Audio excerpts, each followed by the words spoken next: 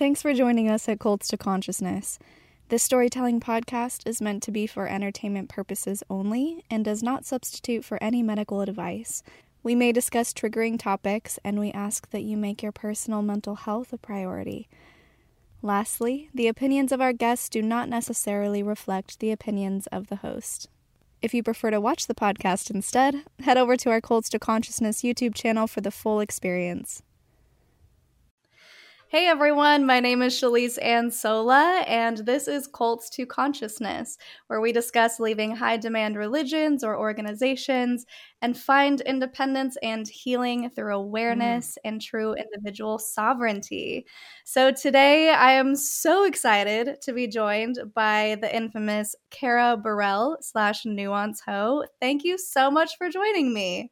Oh, thanks for having me. And just even that introduction of the new podcast, those words of just the sovereignty, I'm like, oh, those all speak to my soul already. Let's get into it. Oh my gosh, I'm so glad. Yeah, Kara, I mean, you are a huge voice in the ExMormon community. You have some hilarious ExMormon content.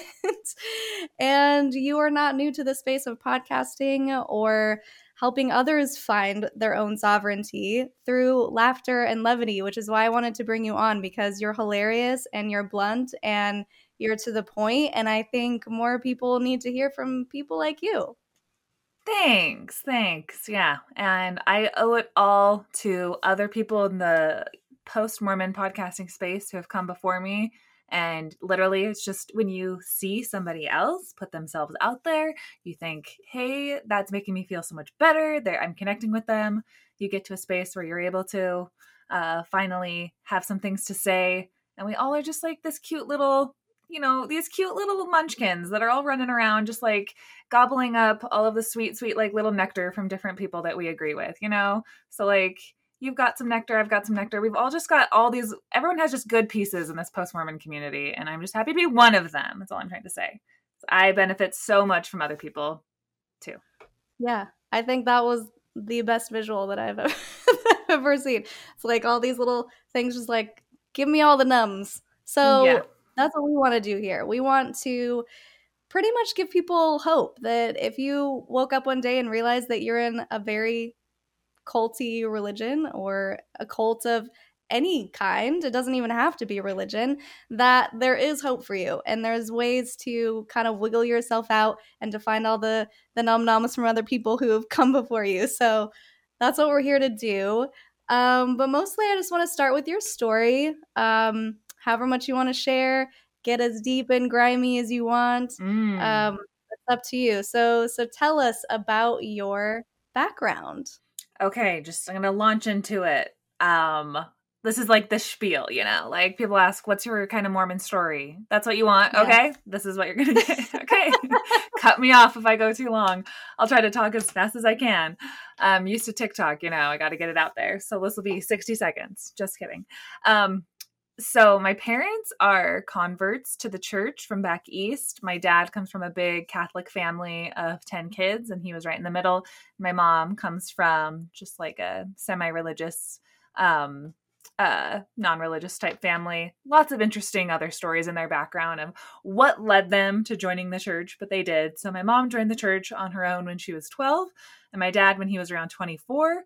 And the reasons that they joined the church, just a lot of trauma, a lot of reasons that obviously go into why somebody seeks after the cult mentality of what it can offer. And so for all intents and purposes, I am grateful that my parents had the support of the Mormon church in the times that they needed it.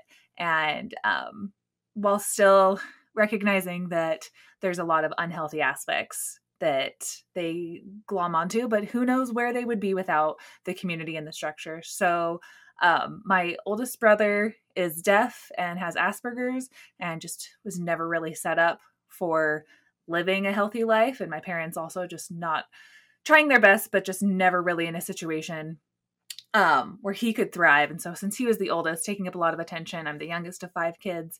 And so a lot of our life when I was younger was really, really hectic and chaotic, and a lot of screaming and a lot of meltdowns and stuff in my house. And so any kind of like picture perfect idea of like, a pioneer stock family or anything like that. My family was the opposite, and just a lot of drama overall. And so I, being the youngest, needing attention, needing people to know that I exist, I obviously at a young age learned how to use my comedic spirits to make my older siblings laugh. And there is this part of a Chris Farley documentary that came out recently that I always think of, where his brothers, now that he's passed away, his brothers are sitting around a table talking about just the environment that they grew up in, and just Chris Farley being the clown of the clowns of the family, and you have your harshest critics, but then your biggest fans are also your family. So just trial by fire, refiner's fire kind of stuff is how my siblings treated me. They did not laugh unless I was genuinely funny. So I like to chalk it up that everything about my sense of humor was also in this furnace of just a lot of chaos. And then me and my older sister growing really close, her being my audience, still to this day. Every story I tell her, it's her with her arms folded, waiting to make me laugh, court jester kind of thing. So we moved. So that was just kind of the environment that I grew up in, but we didn't have any churches close by. We had to drive 30 minutes just to go to our ward building when we lived in Ohio. But so my mom, obviously, she's a stressed out parent with 5 kids and no LDS community, living in this small town that's my dad's small town in Ohio, and which I'm actually gonna go visit on Wednesday for my cousin's wedding, and I never get to go back there. So this town has a very sweet place in my heart, because I was kind of ripped from all of my cousins and all of my family living back there. And my mom moved us out to Arizona for 3 years, and then eventually to Utah. And it was when I was 8 and we started living in Utah that I really got that full Mormon experience of just Provo, Utah, nothing like it. And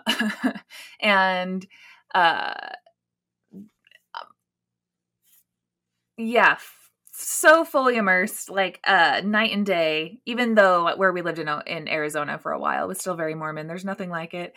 And so I really was grateful, and I had a great experience in Young Women's, all around. I have, there's crazy leaders that say things, and there's certain lessons that I could have lived without, but overall, I loved my ward growing up. It was a real fun family. I missed it. After I got married, I cried. I cried as a young married woman, eventually missing the home ward that I grew up in. I wish I could still live with my parents and go to my ward. That's how much these leaders that raised me, just raised me with a good head on my shoulders, encouraged my comedy, and I had overall a pretty positive experience, and not a whole lot of trauma that, a lot of other people with creepy bishops, or I kept the rules. I had good friends. I went to Timpview High School, is just this all-American high school. I don't know how else to describe it. Good friends, just laughing while we have sleepovers on the weekend, sober as can be. And I loved the church, and I sleepovers with my friends. I would I have, I was still a horny little teenager of all my friends. We still talked about sex. I mean, and so I feel we got that out. Yeah. But so I didn't realize how unique my Mormon experience was in certain ways, where me and my friends were not, prodded to really feel guilty about things that now I recognize a lot of other people would feel guilty about. Whether it be we didn't do it. It's, there's lines that you don't cross and lines you do cross, but talking about sex, long conversations about what we're going to do with our husbands on our wedding night, and what our honeymoons are going to be hour-long discussions, details, no stone unturned kind of stuff, and still feeling we were, we didn't need to be feminists in the church, or we didn't need to have a voice, because all of our needs are met still. This is Christ's one true church. So there's also just the aspect of now I recognize a certain amount of church attendance and adherence to the rules in the gospel is to just kind of make your parents not any more frightful and fearful of your future when my mom always called me like, Kara, you're such a wild child, knowing that my mom already kind of pinned me as I was going to be the wild one and kind of wanting to prove her wrong of like, I'll be wild, like in certain ways, like I'll have like, you know, comedy. I did like a bunch of comedy songwriting and stuff that was like kind of my niche, like through my teen years. And my mom kind of needing needing a break from so many crazy kids because my brother is so difficult to handle sometimes, all the time, and just really wanting to perform and be like a good child while still being unique in my own way. So I hope that kind of gives you like the picture of like I was in it. I had a good experience. Definitely really believed it. And had hardly nothing on the shelf whatsoever. And a lot of that was wrapped in like, yes, that elevated emotion, this communal conversion that you kind of get through girls camp and through all of your young women's activities, and just not wanting to disappoint your leaders, and feeling like this is a healthy, good, positive way to live, being my own little apologist on the internet any ways that I could. So if anyone wants to know like kind of how old I am, I was yes, okay. Please interrupt. Yeah, so knowing who you are, and I'm curious to know if you feel like your personality is the same, or if now that you've left, you've kind of blossomed into more of who you are. But knowing how you're so like forthcoming and you ask questions and you're very blunt and straightforward, I'm wondering if you hadn't grown up in such an immersive environment like Provo, if you maybe would have asked more questions and kind of try to get to the bottom of those answers sooner. Probably not. I was so fearful of falling off the deep end. I always just associated, you know, the cognitive dissonance where you feel that when you're younger a little bit, and you recognize that like if I keep asking these questions, that's going to be associated with me becoming probably more nuanced, and then probably feeling more of a license to break rules. And I already have a propensity to want to break rules. So I need to stay on the path as much as possible.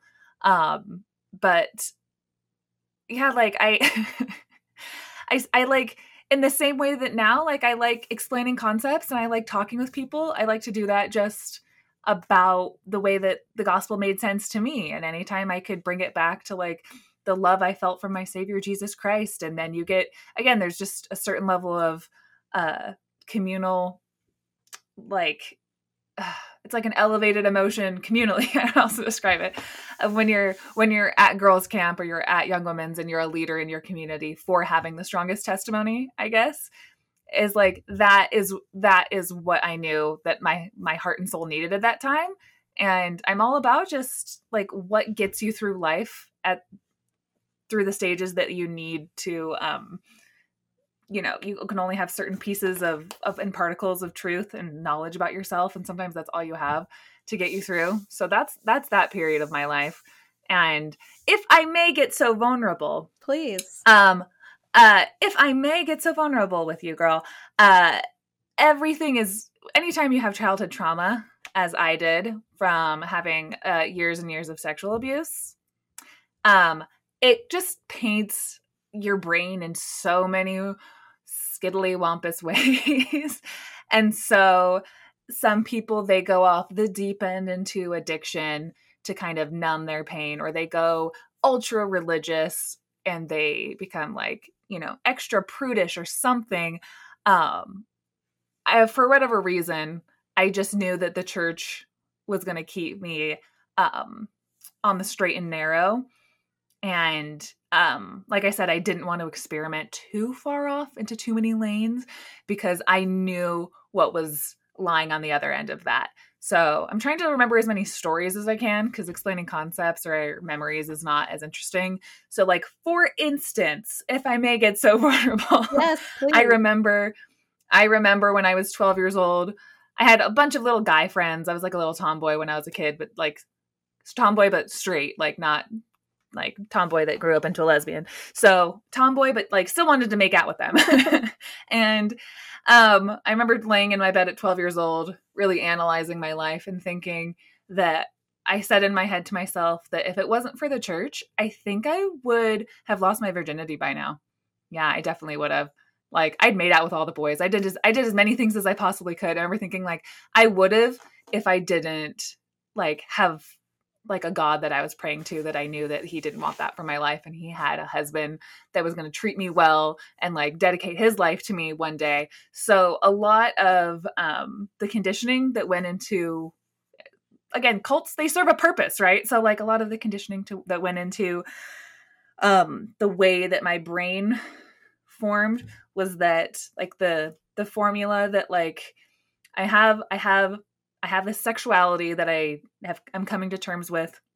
And what I mean by that is just, like, that it exists, that, like, the spark has been awakened, and I'd like to have sex, and I'd like to have it with only people who are going to respect my body. Is kind of how I started forming this as a kid, of, like, I want this to be mine. When somebody else touches it, I want to be able to trust them, and I want to do it in a safe environment. Even though it's great, I don't like feeling unsafe when I'm with sexuality, obviously, right? And so it just meant that if I'm ever going to have sex, I have to, a worthy priesthood holder is the formula. Staying in the church, that type of man is the only man that will ever respect my body. Obviously, that's not true, but that's the story that I was told, and that's the way my brain made sense of things. And so my path was set from then to just be good, be in the church, be attractive as much as you can. Awkward teen years, those are what they are. But my life pursuit was to get a husband who would love and respect me as soon as possible, like preferably before I turned 20 was pretty much the goal.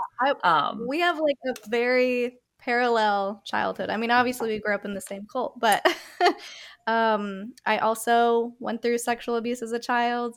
I was also very, like, follow the rules. I need to make sure that I'm staying on the one true path, and everything that you were saying about being too afraid to dip too many toes in the water of sin is, like, that behavioral control. Like, they get you with fear and tell you, well, if you put a whole foot in that water of sin, like, you could drown. So don't do that.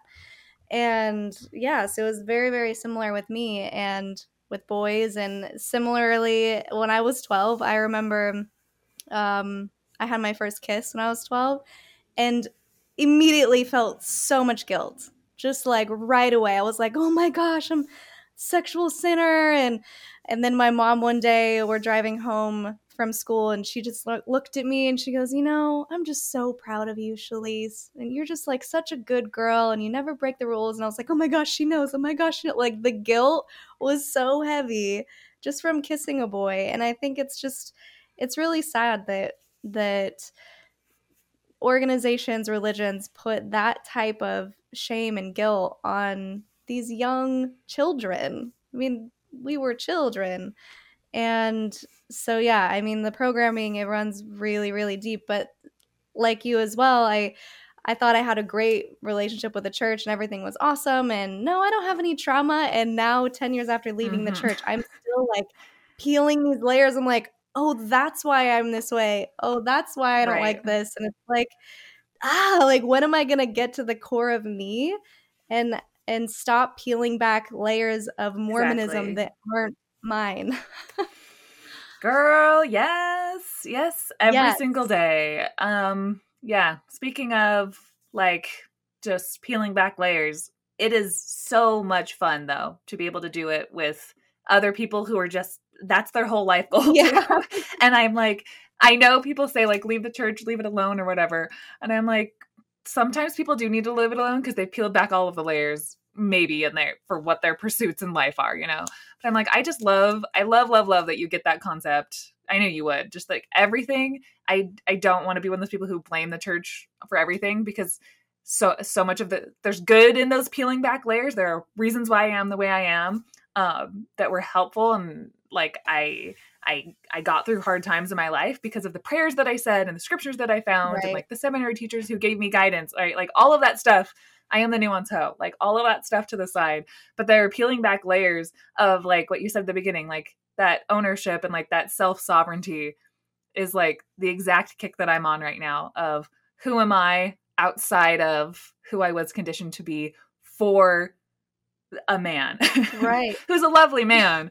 There's nothing against him, but like the system in which that told me that my sexuality needed to be this way and confined in this way, and that my pursuits should be this, and everything that's gone into shaping our little minds into what's good and bad.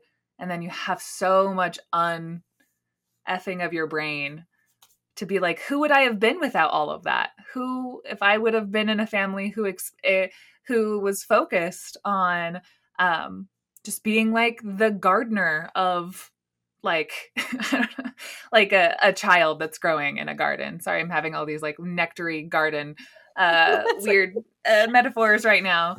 Like tending to something and like helping it grow. Yeah, I'm just looking at all your plants right now. Like instead of something that just was kind of put in a box and told like you have to be shaped in this way over and over and over again. Like like that cult conditioning of like reshape yourself every day to fit within this box, instead of being able to like flourish in your own ways with parents that just like provide barriers and guidance. I think about that all the time now, because I'm like, I'm really coming to terms with who I am, and what my dreams and pursuits would have been. And that's kind of heartbreaking to realize that when you're like, well, fudge, I'm 33. I wish I could have known that when I was like ready to set my sights on the big brand new world when I was like graduating high school or something. But yeah, I totally get that. And I think actually your visual is spot on. I was picturing a small box and you plant a seed in a box, but the roots can only go within the confines of that box. And so you literally fit yourself into a square mold. And so now what I'm curious about is, at what point did your roots break open that box and you're like, oh, there's a world out here and there's so many things that I didn't realize, and uncovering the real history of the church. And because you go deep into a lot of church doctrine and church history and in your videos, which I love. I'm like eating up all this information. I think I know more about Mormonism, I mean, you probably feel the same way, than like 90% of Mormons out there, because of all the research that I've been doing, because it's so interesting, for one. And also, I don't know if I need more fuel to the fire, but every now and then it's nice to like throw some gasoline on it and be like, yeah. All right, cool. Like, I'm glad that I got out of there. I know, if you ever like struggling to create content, you have to watch something that kind of triggers you, and like your brain starts racing with like all these argumentations and stuff. That's what I do. And I'm just like, oh my gosh, now I'm just like, I didn't feel like even talking about Mormonism ever again. And I was like, but there's so much bullshit. I was like, there's still so much bullshit to talk about. I never could run out of it. It's true. So when did that change for you? Okay. I'm gonna, it's obviously a great question, but I feel like it'd be incomplete if I didn't answer it by starting with just the roots that I think so many people understand and agree with. And it's because so when you're Mormon and people are throwing different stuff at you, but I was so conditioned to be so conservative that like, you know, telling people that I should care about like not having a voice in the church and like ordained women stuff, like none of that led to any more consciousness, because I was so conditioned to just realize this is my plight in life as a woman, and we have different gender roles in the church. And so I had my conscious awareness, to be honest, came from a place of valuing what the church told me to value, and then over time recognizing that the church that I was taught that taught me how to value those things wasn't valuing them. And one of the biggest ones was recognizing at like 17 or 18 that I could go 3 hours of church and nobody was talking about Jesus Christ once. Yes, like, thank you. Thank you. Not a testimony, not a nothing. And I was like, none of this has a point until we talk about our relationship to the very God that we were worshiping. Everything felt like it was a conversion to Joseph Smith and like so many doctrines. Mormonism has so much history to go over. Like you can have an entire year where you're just talking about like lessons from Heber C. Kimball and like who gives an F, you know, like nothing it felt like was really getting to that root of what I felt like was the highest level of spirituality of like, let's just talk about like what Jesus said and what he did and how that's going to spark my spirituality for the week, that I want to be more like Christ. Like all of the lessons, all of the things we were doing did not make me really feel like I was going to be a better person. And I started recognizing at 17, 18, I could read a book like a regular Christian book about, Christ's teachings, whatever, in the hallway. And I would probably have a much better experience over those 3 hours than trying to squeeze the juice out of this. And once one of the biggest parts of my life is just a huge codependency with my older sister, and it's the best of times and sometimes it's the worst of times. So just imagine a copy of me who's a lot more into gardening and hippie stuff than me, but laugh at the same jokes, have the same way we throw our head back, just the exact same person. And so she was a lot more religious than me, even growing up, just totally follow the rules to a T, like blood in her shoes, walking on her mission, just like serving for the Lord. Never in a million gazillion years would I ever think that she would leave the church. I've never seen anyone before or since literally live the church more exactly. But obviously then there's why is somebody living the church so exact? There's reasons that the church, you know what I mean? Like the reason why somebody lives with such stringent orthodoxy is probably because they're trying to squeeze something out of it that then they can't actually get out of it. And they recognize that spiritual difference in themselves, and then they go crazy. So anyway, she left the church in like 2012, and it totally blew my world open. And from her leaving the church, she didn't want to talk about it. She was on her own like new age spiritual journey. And it rocked my world. And so from that point on, I had to figure out what I really believed. And so I went back to basics with trying to learn about Jesus Christ, trying to like shore up my testimony in the ways that I always wanted to. But now I had like a really good motivation, because I was like, don't be like her, don't leave the church, or like try to get her back or something, like just read. And so the more I read these books about Jesus Christ, and I listened to these really awesome sermons that I still love to this day. And I heard people talking about Jesus Christ in a way that my soul had always yearned for, people talking about just like the basics of what he came to do, how he came to set you free, so many things that are just universal truths, and just about self-sacrifice, but in the best ways, I feel like. And I went through this Jesus freak phase for like 7 years from that point on, where if I was listening to something, it wasn't a conference talk from church, it was one of like my favorite pastor's sermons. And that was the spiritual like hunger that was being satisfied that I always had.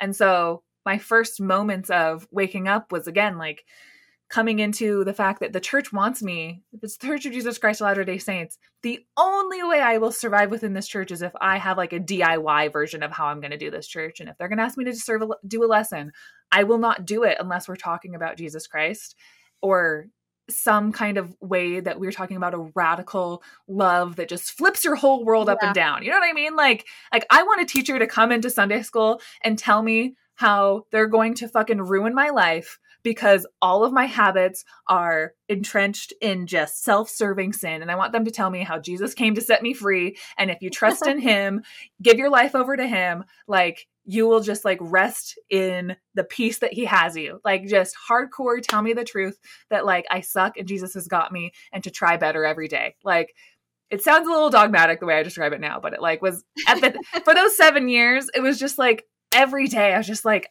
this love, this where you're just in that relationship with Jesus that like evangelicals talk about, you know what I mean? And so as I went through that, it was the happiest times of my life. But at the end of the day, I was still living it within the confines of Mormonism. I was still had a calling. I was still going to church. I was still a Mormon person, while secretly like every single lesson I'm like, kill me now. Like I hated, I just figured this is the only way I could really raise my kids. This is the only way that they'll be productive and happy, is if we still follow the word of wisdom. We still follow these rules, while I'm also living personally in my own spirituality, a very different radical version of like this, like very, big expansive love. And then the other piece of it was that I was such not a feminist back then. I like called myself an anti-feminist because I was so, I was like, girls, we got some rights now. It's time to shut up because the men are suffering. And to a certain extent, like today, I still think that like we have to talk about trauma wherever it comes from the church. And so what seriously started waking me up is I have a short TikTok about this that I put up like a week ago about one of the first things that woke me up was I was like, I didn't have any trauma in the church, but my husband, I was awakened to his trauma. Like he had all different kinds of like sexual repression, and he like only masturbated once like his entire life, like before serving a mission. Like he was told he was going to hell. He literally associated masturbation with going to hell. Like you imagine the pressure of a 19-year-old kid never once touching their wiener. Like that means you're kind of fucked up in the head, like at that point, right?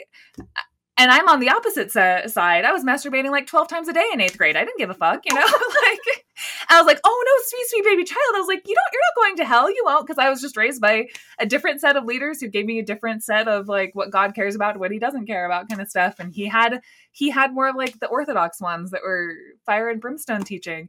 And so and then, him having to always be the breadwinner in the house. I was never like raised with this idea that I was ever going to college. And my parents were truck drivers and had different like, semi-failed businesses and stuff growing up. Like I never even had the money, let alone the ambition to go to college. And here's my husband, all of his life is just forced into that you're going to have a big family, whether you want to or not, kind of.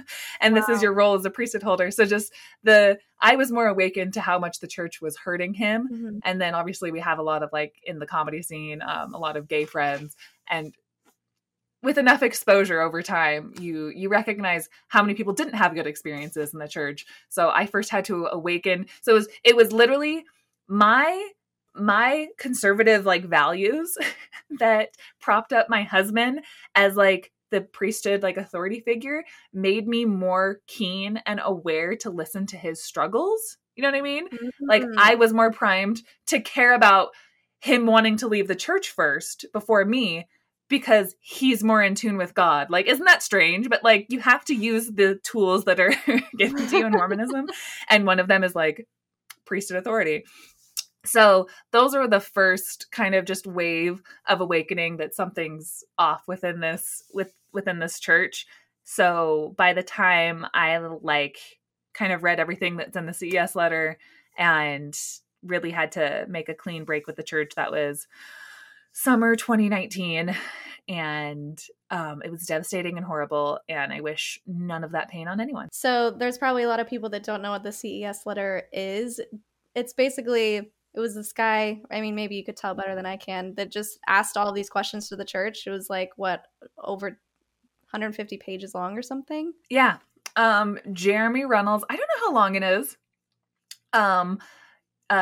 Letter to a CES director, believe is the name of it, but it is the one-stop shop for all of the problems in the church. And I believe with links that lead you back to church-approved resources. It's been a while since I read it, but there's a lot of different things that have been collected over the years.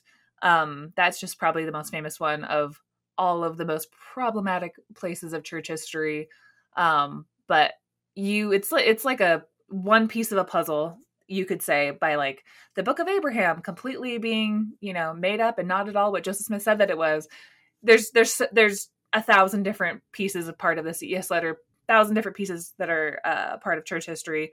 One alone can disprove that the church is what it says it is. And you put them all together in a collection, and it's insane how everything's been hidden from you, and so some people read it all in one night and they go, oh my God, so this is a not true thing. I was led to believe that it was actually true. Come to find out, if this is true, what that was not true. So, right. Do you remember specifically any of those points that stood out to you, like the Book of Abraham, where you're like, oh wow, okay, yeah, this definitely, like, I'm out, but I'll keep reading anyway? Did you have any of those moments? Yeah. Book of Abraham was the big one. And there was like an hour-long documentary that I watched on YouTube all about it. And then I went and like checked on as many websites as I could.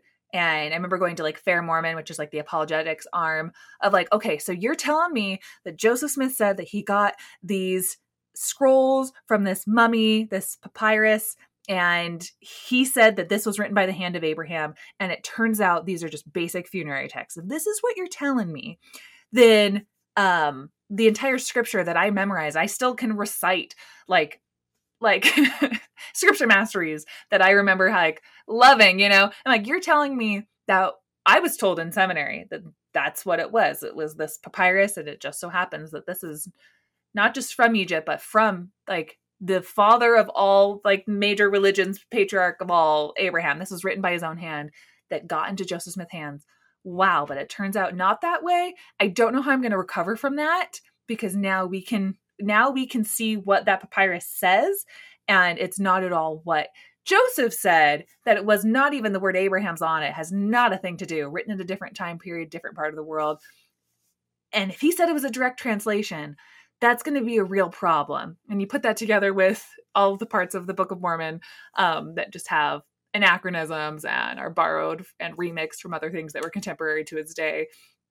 Just straight up passages from King James version of the Bible, just copy pasted right in there. Deutero Isaiah. I'm preaching to the choir at this point. And you're just like, okay, so nothing he actually created can actually stand up to any kind of scholarship. Oh wow, okay, this is gonna be a big problem in my life. I can't recover from this.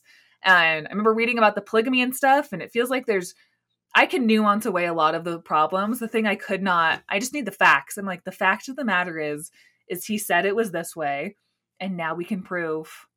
I mean, it's looking at all of the places that he, you know, borrowed from to even create the Book of Mormon. I was like, there's no working your way out of this tunnel here. Like, if you try to stay in this church a moment longer, I haven't walked into a church building since, because I'm like, if I sit around people who don't know this information of how we got these books, like I didn't last week, I will just start screaming if I go into a church building. I was like, I will be unsafe around all of these people because we have all been bamboozled. And I feel like I wasn't going to tell the world yet. I was still in that, you know, early phase of like, the church gave me a lot of good things and I'm happy. And, you know, it just lied to me systemically for my entire life, on purpose, in every way, at every corner. But I'll deal with that anger in a second. I just need to deal with what am I going to do with my life now. Yeah, that was very similar to me. The Book of Abraham. So I left before the CES letter existed. So it seemed like back in the day when websites were just weird and clunky with like bright purple backgrounds, and like you didn't really know if it was true or not. It's like, oh, is this just like ex-Mormon rhetoric? You know how they say. But I remember finding the Book of Abraham thing, and I'm like, oh, well, if he made that up, he made the rest of it up. And I was like, cool. But then I kept looking around just for funsies, and then I saw the multiple versions of the first vision, and I was like, oh, yeah, he made that up too then. Like, it's a made up religion. But the other ones, there's got to at least probably be one real one. It's just made up. So, yeah, I remember I moved from Las Vegas to California here.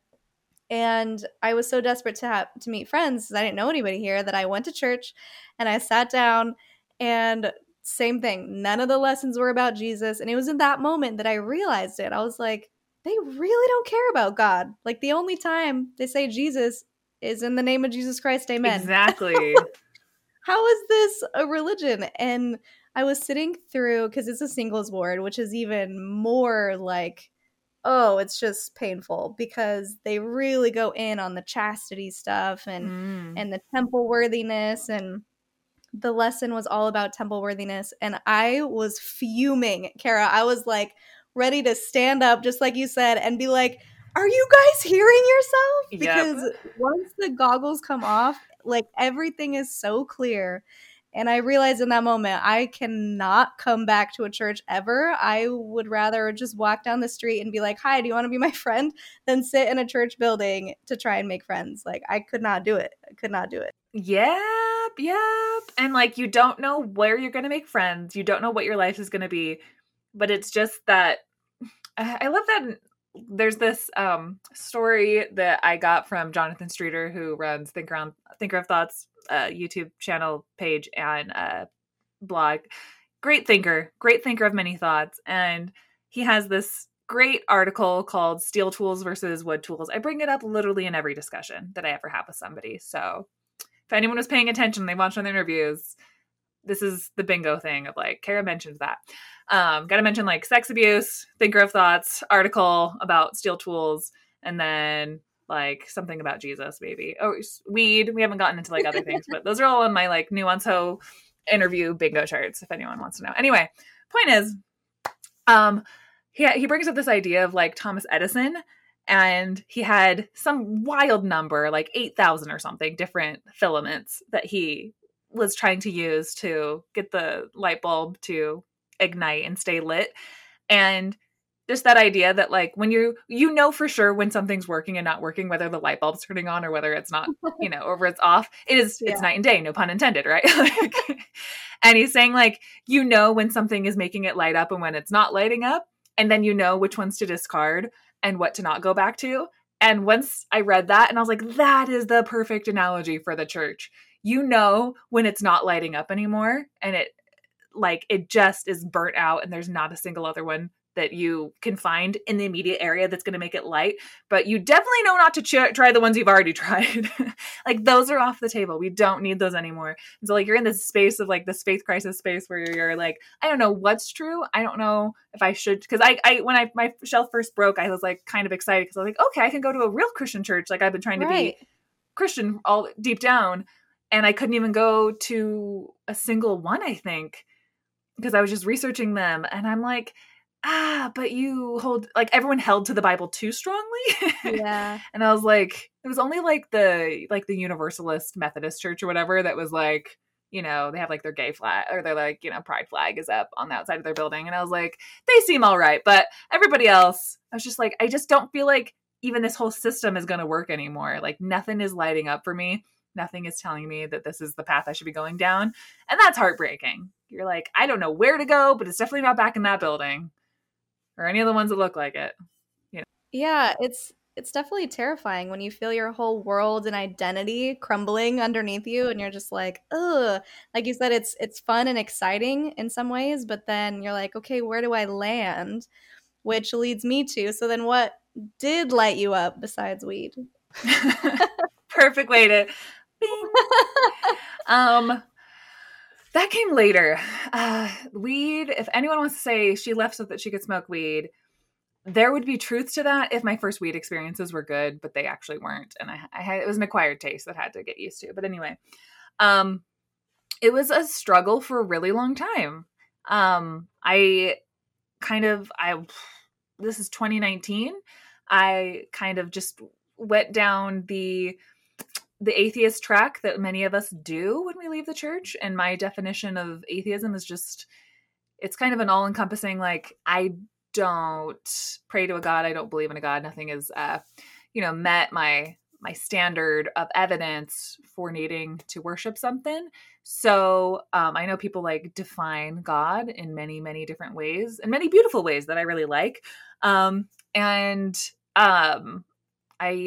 had to just reinterpret the kind of sin-based model, like this, you're born at a deficit and you're going to need to like be repaying God and worship him for the rest of your life. I had to replace that model with something better, and like A New Earth and Eckhart Tolle books right off of the bat. It helped me shift my understanding of who I was in the world in relationship to everything around me, and everyone around me, in a really healthy way. And you still want to be just because you leave Mormonism doesn't mean that you want to leave kind of working on yourself. You know what I mean? Like, there's still, you just need to know what's a healthy boundary to set. And there's so many big questions. I think like one of the biggest questions leaving Mormonism is like, how good of a person should I be now? Like, how do I find my own like intrinsic sense of morality? Like, how do I know what's right or wrong? And like, I swear to God, like all of those answers will just come from within. Like, I think we're all made to understand that it's in our evolution. It's in just this natural sense of community that we've evolved with. Like, the answers to all of those things, people, like, I got bent out of shape trying to figure out. I know people do, trying to figure out who they are in this world, what their relationship to people should be, how they should go about acting, and like practicing meditation and going inward. I found all of the answers, like everything. If you do that enough, and I feel like psychedelics for me were like the locker room of life, where like the game out there is going to be played and you're going to be getting beat up. And if you don't have time to, whether it's like meditation or yes, like weed or whatever, where you can take a step back to go into the locker room and really analyze your performance and get in a space where you're really able to be like have less of an ego about things and just feel the same connections that I did when I was a Christian, of just like, how can I love people better? Where am I not showing up for people? Where am I not keeping my word? Because like I was saying, like, just because you leave Mormonism doesn't mean that you just, wallow in despair all the time. And I like to be proactive, and I'm like wallowing over, Kara, what do we need to do now so that we are still the best versions of ourselves? And Mormon trolls would get on here and they would say, Kara, you're the worst version of yourself right now. And I disagree. I love the locker room thing. I think that's so perfect. Because yeah, it really is a reset, like a hard reset. I am a huge advocate for psychedelics, or really anything that will bring you to consciousness and awareness, like we were talking about. And I love how you said that all of a sudden you just realized, oh, I have all of the answers within me. It's all here. I just need to go within and find it for myself. And that's really the whole point of what we're trying to do here, and what I'm trying to help share with people is you don't have to find the answers outside of yourself. Maybe you take a mushroom that is outside of yourself to go within yourself if you need that help and that assistance. Mm-hmm. Or you can skip all of the psychedelics and do meditation, like you said, yoga, any sort of practice that will bring you back into who you really are without having to put all of the answers to your own life in someone else's hands, because that's silly. Yes. You don't need to do that. Oh, can I tell a story that I just thought of that I think will go perfectly here?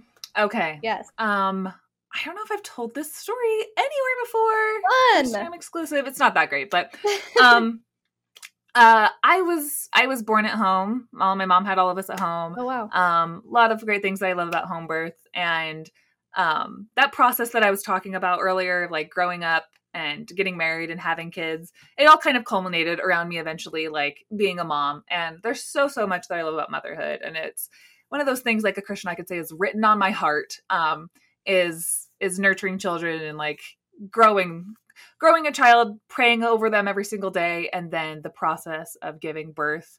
I always knew was going to be really special because my mom always told me about my birth story growing up, and it was a great way that we bonded. And I've always loved that about just women's capacity to do that and create this bond with kids. So I knew that I was going to have like natural births and home births and stuff. And my first 2 births with my daughter were like the most insanely spiritual experiences of my life. And I did so much spiritual work in a Mormon context, trying to, like, I had these different affirmations from the Bible. I read books about like Christian home birthing, basically, about like getting yourself in the space where like your headspace is the affirmation that like, this is what God wants you to do right now. Like his angels surround you, like, nothing harder than like going through a contraction. You're like, where do I grab for peace and hope and strength that I'm going to be able to get through this contraction? And using like my Christianity to do it is how I did my first and second daughter's birth. And my second daughter's birth especially was really beautiful. And I literally, while I was like, those were not home births, those were at the hospital, but the second one was in a tub at the hospital. And while they're like wheeling me through the hospital corridors and stuff, I'm listening to like Jesus, like evangelical, like what's the word? Just like Christian music. Uh-huh. And I listened to the same 3 songs when I gave birth to my first daughter, and I listened to the same 3 Christian songs on repeat for hours on end, just concentrating on these lyrics of like the strength that God is giving me right now is what I'm trying to explain. Like by his grace, I am put in this place to bring this new spirit, this new child in the world. And like, it's going to be great. That kind of idea. And one of the hardest things to come to terms with when I kind of stopped believing in that God, and the day that like my Christian shelf broke, of like, oh, that was me the whole time. And it was that, you have to like take the sour with the sweet. You have to take the good with the bad, compliment sandwiches, hardest thing I ever came to terms with is that at least that God doesn't exist. Probably none of them, but that satisfaction of going, oh my gosh, that was the hardest thing I've ever done. And it was easy because I was able to get myself in a mindset. It was me the whole time. It was me the whole time that fucking showed up. It was me the whole time, Yeah. And then I had my third son I had during COVID in my living room, and this beautiful, beautiful, beautiful birth in my living room in a tub there, and going through the contractions. And at one point I'm leaning over the tub with my husband, and it's hard. Like there's nothing like, there's so many few situations in your life where you cannot give up. Like, even if you're like hiking Mount Everest, you still could technically like turn around, there's so few instances. Like parenting is one you can't give up. Like even marriage or college or a job, like in the middle of giving birth, there's nothing you want to do more than just like exit, please, give up. But your brain has to find something to hold on to make you keep going, like you have to. And I just remember thinking like, I can't do this. Like, I want to give up so bad. And I just felt weaker during my son's, my atheist birth. And I felt so weak.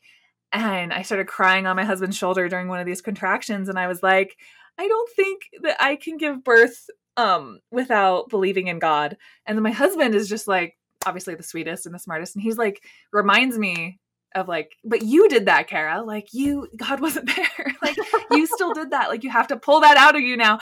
And then I get like this ultra, like just like maternal feminism, like crazy on fire, like Hulk mania. And then I literally like, my husband can attest, I screamed that baby out of me. Like I got it done. Yeah. And I was so, because I was finally able to take ownership.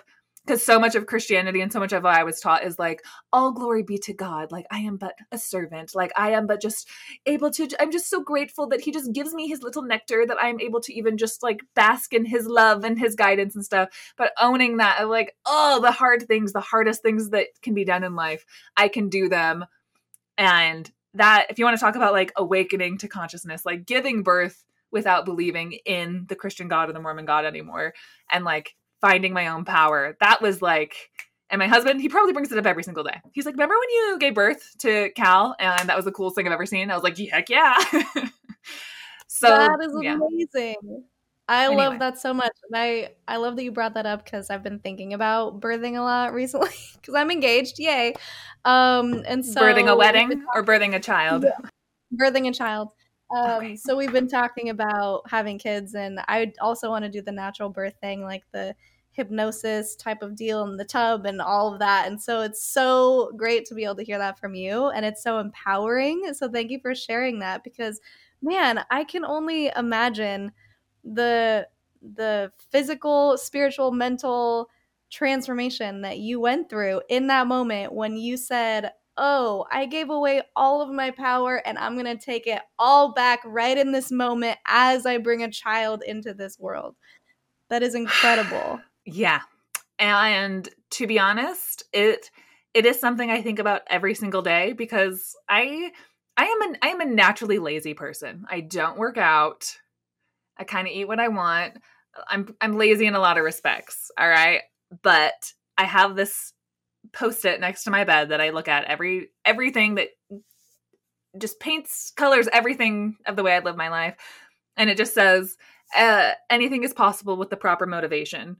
And that's just reminds me of like giving birth. Like if you're motivated enough by like a child coming out of you, and you have to fucking go. Like it's go time. Like no, there is no, you have to be motivated. Yeah. So find what's going to motivate you to be able to get there. So like the goal that I needed to reach was like, don't lose your, because every moment of giving birth is literally like, don't lose your shit. Don't lose your shit. Don't lose your shit. Just like breathe, Yeah. And then, so the motivation is don't lose your shit and push this child out. And don't just like collapse and die, because that's what you think is going to happen sometimes. Coupled with like, what do I need to focus on? What is the small grain of like, what's going to get me there?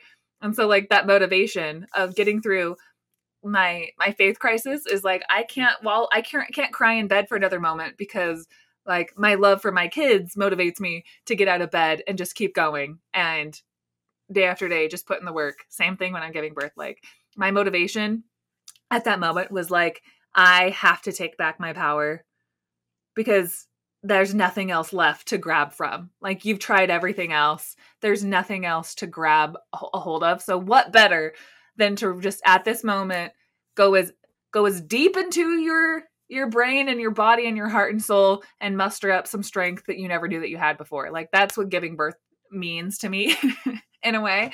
And that's what, like, a faith crisis at the same time does. Like, I didn't mean to say it so poetically, but like, life is all about like mustering up strength in yourself that you didn't know that you had until you were put in the situation to do it. And like I said, with proper motivation, there's something like that just needs to get done and your life depends on it. It gets done. And now I use that to like make stupid little TikToks every day. Like, I have to do them. Like, That's perfect. I was actually just going to say, okay, so what motivates you now? I know we're just about out of time. What motivates you now to spread all of your knowledge and all of your little snippets through humor and comedy to the world? Well, what motivates me, it's a complicated factor. If I was to boil it all down, it is because I have become acutely aware of the suffering in the world created by cults, whether you want to call them like high demand religions, by just suffocated ways of thinking that hinder not only the person with the wrong idea, but then the people around them, that bleed out into every factor of their life in the ways that they vote and the way that they process things. And I mean, if you think in terms of like the kind of stuff that the New Earth talks about, or like Eckhart Tolle does, or anything, that I have to recognize that the old ways of doing things have to die away. Not only like, do I hope they die away, or they need to, like, people like our species cannot continue with the old models of how we've been doing things, the old narratives that we've been telling ourselves, the old ways that we've been treating the earth, the old ways that we have been exploitive of one another, whether that's through labor or through emotional immaturity, whatever. I'm like, all I can say is like, it is a big picture that this earth has a lot of suffering in it. And I'm acutely aware that it needs more joy in it, and it needs more people waking up to it. And so that is like my niche, is the lane of giving people laughter while they're also breaking away of like the old systems of the past that aren't serving our civilization anymore. I think hope that made sense. Yeah, and I think that's the best way to do it, because when you make someone laugh, they're a lot more open to hearing the information that you're presenting to them, rather than shutting off or feeling like they're being lectured. So I think you've really tapped in. You've figured out the way to kind of open people's eyes in a fun, unique way, to where people can actually learn the information and hopefully change, and all of that will ripple out, as you said, in a positive way. Right. And anyone wants to help me with this conundrum, all the answers will come within, trust me, if I meditate on it, or the easy answers could come if I just like pull my Instagram audience, which is like what I'm about to do. It's because I got a comment last night from somebody who said like, this is quickly turning into an atheist channel. And, you know, he told me all the things I already know. Like, I mean, that's kind of like getting comments from people 101 is like, you think I don't know this already, obviously. But he's like, you need to stay less. You need to talk about your politics less. You need to not come off as a liberal. You need to not come off as this way, which is ironic because I just did a video about how important authenticity is in a post-Mormon space. So dude, the whole thing I'm trying to say right now is like, I could take my content in a lot of different ways. And all I've been doing so far is just pushing on the pedal of what I know I would have listened to like 3 years ago when I was conservative and still Mormon, but had a sense of humor. And so the hardest part is like, what to be funny about. I could make jokes about anything. I could make jokes that just like, you know, hardened commie atheists love. Like, I could do that all day, or I could make jokes that just like conservative Mormons like, that people wouldn't even know that I lost my faith because I'm just like lightly dancing around these topics, and that will get more people in. I was like, there's laughter. Laughter could come from a lot of different places. Just depends on like what will appeal to the most amount of people, and what do I think is the funniest. And that's like a hard formula to work out. I'm just telling you. Mm-hmm. Like, while it may all seem fun in games, it does keep me up at night about what I want to make content about. What do I want to satirize? And who do I want to not offend while still good luck staying authentic? Yeah, good luck, Kara. Right. So it's hard. You can't like please everybody. But so far my guiding principle is, what would I have laughed at a couple years ago? And I have to make sure that I keep blonde hair because I only would have listened to basic bitches like myself. Like, you know what I mean? Oh my gosh, you're so funny. Well, I totally get the content creation struggle. I myself have been doing it for a while, and it's tricky and it's hard and you can't please everyone, but I think you're doing a killer job. So for anyone who's listening, where can they find all of this killer content? Give me all the platforms. First and foremost, speaking of feminism, I'm with it. I'm on board with it. I am trying to be the breadwinner of my household. So if you feel so inclined, you can go to patreon.com/NuanceHoe, and that is a great like reoccurring monthly donation, like $5 at a time or $25, that comes in, and that just enough people that come in like that really helps me pay my bills. So I always love to plug my Patreon, and you get special perks on that, like behind the scenes content, and all of my YouTube videos are available in audio podcast form on that. Then I have a YouTube channel, NuanceHoe, and I make my TikToks under NuanceHoe, and then I repost as many good ones as I feel like. So my YouTube channel has longer format, me talking about interesting concepts, sometimes by myself, sometimes with guests. And then I post my silly little TikToks on there too, that are popular, and that helps, pay the bills a little bit too. So anyone who's like, I'm with you, Kara, I have never heard of you before, you can go binge that, like everything, comment for the algorithm, subscribe, and I will be super happy. And then I'm also on Instagram and Facebook and TikTok, and I'm just plugging away every day, just kind of whatever's in the news, whatever I think is interesting, whatever concepts I feel like need to be whether satirized or talked about, usually relating to Mormonism, trying to not come off too much like a dead inside nihilist commie atheist. I'm really trying to lean into like my psychedelic peace, love, everything is good vibrations, we're all gonna be okay, even though I know we're not. So that's what you'll get. I think if you just remain authentic, that could be anything. It could be nihilistic one day. It could be peace and love the next day. Just do what's authentically you. Crying into my phone, Shalise, is not going to be popular. Just be like, we're all fucked. There's probably an audience for that somewhere. It's true. Well, thank you so much for joining me. It's been so much fun talking to you. And I look forward to connecting with you soon again. Always a pleasure. Thank you, girl. Thanks for listening. If you like what you hear, it would mean a lot if you could like and subscribe on YouTube and leave a review or a comment to help with our visibility. You can also find me on social media at Cults to Consciousness, or reach out by email at cults2consciousness